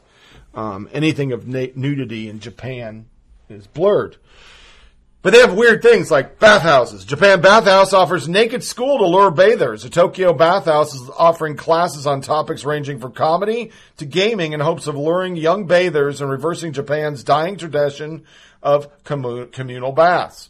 During one recent session of the naked school at Hindayo Bathhouse, 9 men sat around the bath listening to an expert on an ancient board game, Go. Any soldier that went to doggone Korea for Team Spirit, you got free tickets to go to a bathhouse. That was one of the most disturbing moments of my young life. I was 20-something. This was 1990-something. I was stationed there. And all the men would walk up and want to touch your muscles because we were so much more muscular than Koreans. But that wasn't the creepy part. The creepy part was literally watching other men sit right behind each other naked, scrubbing each other.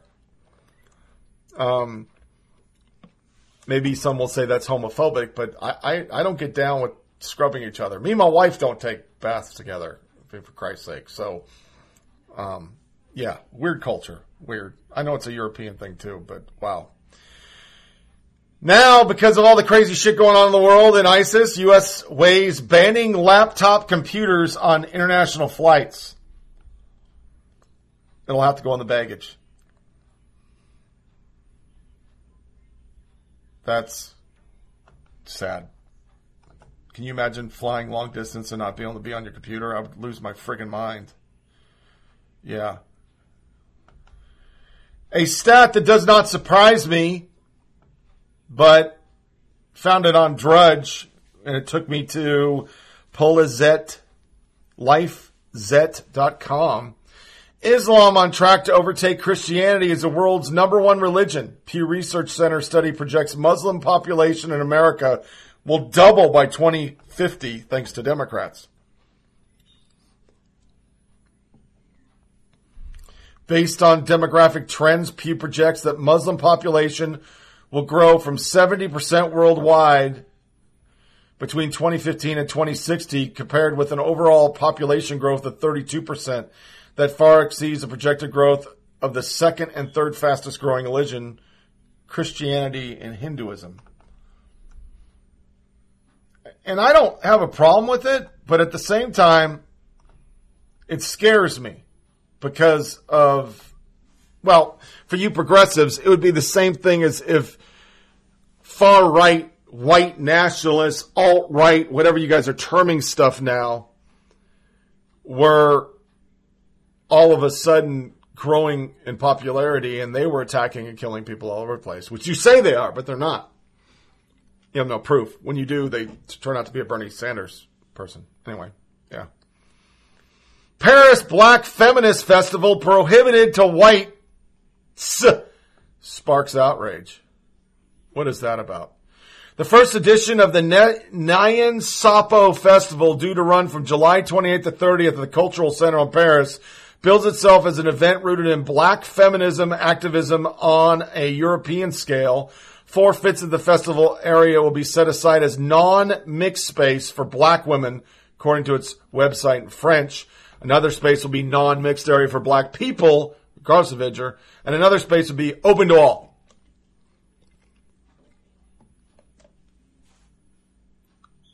We are really becoming more segregated than we wanted to. Yeah. Okay, and our last article is 8 weird mysteries of the internet and other telecommunication. The internet is a strange and often mysterious place. Websites with no meaning behind them balloon out of nowhere. Odd meaning messages appear in our Twitter feeds, and creepy images haunt the deepest recesses of Google. It's not too much of a stretch to imagine a horror film taking place entirely in a YouTube comment section it's not already happening. The following videos and images and stories all have one thing in common. They're truly bizarre, and some may be liable to make your flesh crawl. Tried reading them alone at night with the wind pounds the window outside, and you may find yourself believing an internet ghost after all. The first one is the I Feel Fantastic video. A mysterious video first posted in the late 2000s. No one can agree on the origins of I Feel Fantastic. What they can agree on is that it's unbelievably creepy. Features a blank-faced female android stood in front of a dark window singing I Feel Fantastic in a robotic monotone. It's like an image ripped from David Lynch's Nightmare. The video's backstory is no less weird. Reddit claims it first appeared under the title, I Didn't Make This. When users contacted the original poster, it would only tell them he got a hold of it from a company specializing in weird, rare videotapes, and this was number 17 in their collection. They, too, had no idea where it came from. All they would note is that it appeared to have been filmed on a set using fake windows, a thought that made it seem even creepier. Others have conjectured it shows an aftermath of a murder. At one point, the video meaninglessly cuts to a zoom-in of a patch of grass. The story goes the android represents a woman who was killed and buried there, and the video is the murderer's sick way of turning it into a joke. Even if you don't buy this more outlandish theory, there's no doubt the robotic voice and empty stare will send shivers up your spine. I am now going to play this video.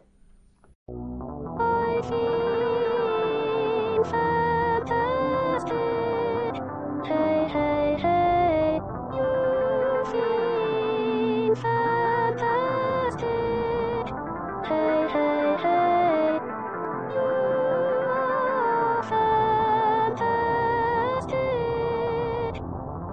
Hey, hey, hey, I feel fantastic. Hey, hey, hey.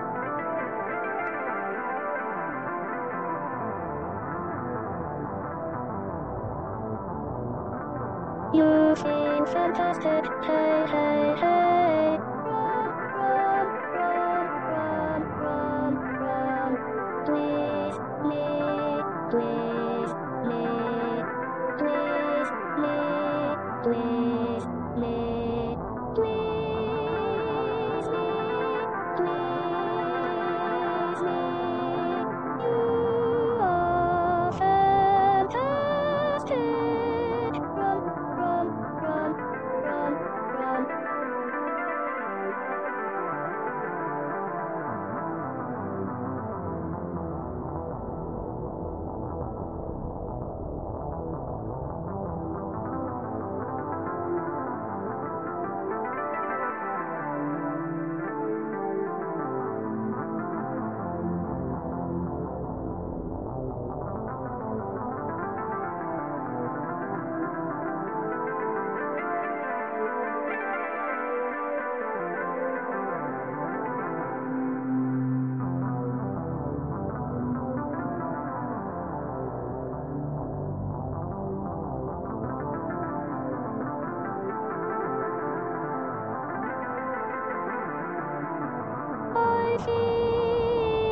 Feel fantastic.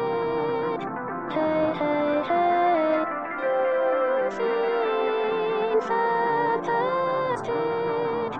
Hey, hey, hey. You are fantastic. Hey, hey, hey. I feel fantastic. Hey, hey, hey. Okay, that was creepy. The next one's Reddit thread A858 or A858DE4FF56D9, whatever. Somewhere on Reddit lurks this bizarre thread. It consists of single user posting vast reams of encoded text over and over again with no explanation. Although assumed to be the work of a bot, it's known that someone is studying the data. When a Reddit user casually remarked that A858 was a Stonehenge of Reddit, an encoded picture of Stonehenge was uploaded. Another posted an image of a troll appeared. Beyond the handful of similar occurrences, though, there's been nothing but that same indecipherable code for 2 whole years. Theories as to its purpose rebound. The nicest is that A858 delivered set up a bot that would catch the attention of Reddit, intending to be a mystery pure of mystery's sake. Others have darker ideas. In March 2015, the New York Post reported that Mossad was actively monitoring Reddit for secret codes detailing planned terrorist attacks. These codes frequently contain prime numbers, just like A858. But why would post an image of Stonehenge? To this day, the mystery is yet to be solved. You have a hankering to, you can try your hand at it. Be warned, though, A858 tends to delete everything and move locations to the moment too many people start looking. The Marianas Web. Known as the deepest point on Earth, the Marianas Trench is a jagged gash across the Pacific floor, an impossibly remote, mysterious world hiding below our own. The Marianas Web is an internet equivalent, born from the strange myth surrounding the deep web. It equals parts mystery, myth, and eerie fact. If you've never heard of it before, the deep web is basically the underlying ID to normal web's ego, a dark place hidden from sunlight where all humanity's worst collective impulses come out to play. Can't be accessed via a search engine. You need a Tor for that. And it's crawling with people making shady deals, engaging all manners of nefarious activities. It goes downward in level. The top level is all the usual stuff from Facebook and Google to the mainstream media and so on. The second, an academic database. Beneath that is where much of the more shadowy and illegal activities go on. The fourth is the Marianas Web, the deepest part of the deep web. What is housed there is a secret no one knows the answer to. It's said many of humanity's darkest secret lie in wait in the shadowy depths waiting to be dredged up again. It's also said you need a quantum computer to unlock it, something that doesn't currently exist. What's waiting to be found in the Marianas Web? We may never know. Ooh. The Max Headroom Signal. If you're watching TV in Chicago area on November 22nd, 1987, you have been experiencing one of telecommunications' most enduring mysteries. In the middle of a 9 o'clock news sportscast, again at 11 p.m., the television signal was hijacked for approximately 25 seconds. The culprit, Max Headroom, or at least a guy in Max Headroom mask, standing before a waving background and leering demonically in the camera. He began to talk in a strange groaning voice before fading away into the ether. When the signal was hijacked the second time, he managed a full minute of gibberish before a woman appeared, removed his trousers, and spanked him. The scary part, to this day, he has never been apprehended, and no one has any idea why he did it. That's despite a large FBI investigation and hundreds of thousands of dollars. In a recent article, Vice listed a couple of suspects, but the details are sketchy, and there's no way to say how accurate they are. I never knew that. WebDriver Torso. A series of mysterious shapes move across the screen. A high-pitched tone alternates in the background. The description gives no explanation, and a quick check of the user's account reveals they've uploaded over 77,000 such videos in the past 9 months. Welcome to the weird world of WebDriver Torso, a YouTube account that came to prominence in 2014. WebDriver Torso was the last word in mystery. Each video featured nothing more than electronic tones, over 10 images of a blue and red rectangle, except for one. In the middle of the series, a 10-second clip of the Eiffel Tower appeared with a message, "Matei is highly intelligent." That was it. No explanation. No nothing. Just that one out-of-place video. When the videos were first uncovered, people didn't know what to make of them. Were they attempts to communicate with aliens? A high-tech version of the random number spies used to broadcast across secret radio networks in the Cold War? Well, not quite. The videos were ultimately revealed to be the work of Google running some tests on its YouTube software. Today, typing WebDriver Torso into Google will result in a strange box appearing in your browser. Mortis.com. Who put it here? What did it mean? Why did the feds get involved? Finding out anything about Mortis.com is a strange, torturous process. There's only one thing everyone agrees on for sure. It was deeply weird. A single-page website protected by a user password combination was picked by a 4chan user who discovered whole terabytes of data hosted on the server.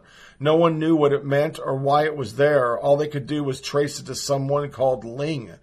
This is where things get odd. It turns out Ling owned other websites, each more mysterious than the last.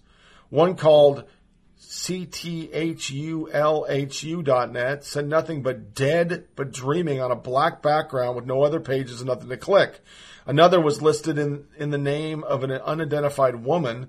As 4chan users tried to figure it all out, the feds mysteriously got involved, resulting in Mortis.com being taken down. Today, all the questions relating to it are still unsolved. What was going on at Mortis.com? Was it an elaborate cover or something? Only Ling will know. Katie Robinson and Jeff the Killer. In 2008, a girl named Katie Robinson allegedly uploaded a photo of herself onto a 4chan. Overweight Katie was immediately attacked by a bored user, resulting in her going offline. A day later, someone came on claiming to be Katie's sister and said she killed herself as a result of bullying. The story has never been confirmed. Not long after her death, the character known as Jeff the Killer started appearing online with a half-made smile, creepy black eyes, and pale white face. Jeff quickly became an internet sensation. The character was written into creepypasta stories, which are really creepy. We've covered them on the show. Appeared in video and even cropped up in video games. At this point, people began to wonder where his face came from. He was clearly a Photoshop job of what? Then some of 4chan board users made an unsettling discovery. An early version of Jeff the Killer looked remarkably like Katie Robinson. Since then, it's been speculated that one of the guys who bullied Katie took her image and photoshopped it into the hideous Jeff as a kind of joke. However, this theory has never been confirmed, nor has Katie's story. It remains a mystery, albeit one that might have depressing, sinister solution. Cicada 3301. It's the most famous puzzle of the internet age. A crazy challenge that ran for 3 years only and on and off, with people have hung all stories of crazy theories, yet 4 years after it first appeared, we still have no idea what Cicada 3301 might be. In January 2012, a string of fiendish puzzles appeared across the internet, combining literary references, cryptography, and philosophy that were largely unsolved. The tiny few tenacious and clever enough to crack them were rewarded with yet more puzzles that got increasingly complex and elaborate as the game progressed. Then things got really weird. Across the world, images and puzzles related to the game simultaneously appeared affixed to lampposts and in crowded city centers. Then a month after they began, the game ended. No one knew who had won, no one knew what the reward for cracking the puzzle was, and no one knew who was behind it. Since then, Cicada 3301 has been played 3 more times. No one who has won has ever spoken out about their experiences or even publicly identified themselves. It's been speculated that the CIA, NSA, or owners of cryptocurrency may have been behind it, but no one really knows. Wow, the internet is a weird place, folks. And that's a good way to end this podcast. So that wraps up another episode of Flyover Politic Podcast. Please feel free to share with your family and friends. Send comments about the track by sending an email to foppodcast@gmail.com, foppodcast@gmail.com. You get this show on SoundCloud, Podcast Addict, TuneIn Radio, Google Play, iTunes, Blueberry, and Stitcher. Remember to check out the Flyover Politic webpage, foppodcast.com, to see links to feeds for the show, links to our Facebook page, and to email us. There you'll also see links to every episode on the episode release page and my blog on the blog page. Finally, at foppodcast.com, you suggest segments for the show. Our next podcast will be sometime in the coming week. I'm not going to set a date. I'm just going to do one when I get the time. I'm working a different schedule this week, so I won't be off till 4 o'clock every day. I'd like to close again with paying my respect to the fallen, as we covered in that segment. And there's a lot of people that spiderwebs out to, a lot of families who don't see this as the kickoff to summer, nor the Indy 500 barbecue time. It is a time of remembrance. I'll be saying prayers today for all those who have lost their loved ones. It takes a lot and a lot of people sacrificing their lives to make this country the great country we are. Unless you're on the resistance, and I understand you don't think it's a great country, but it is a great country. And it's just not a day for a barbecue. So I hope at least sometime during this weekend you took time, took a pause, and thought about all the heroes that have laid their life down for this country to remain free. It is an awesome price to be paid, and their families are still paying that price to this day. So until next time, my friends, thanks for listening. And remember the fallen.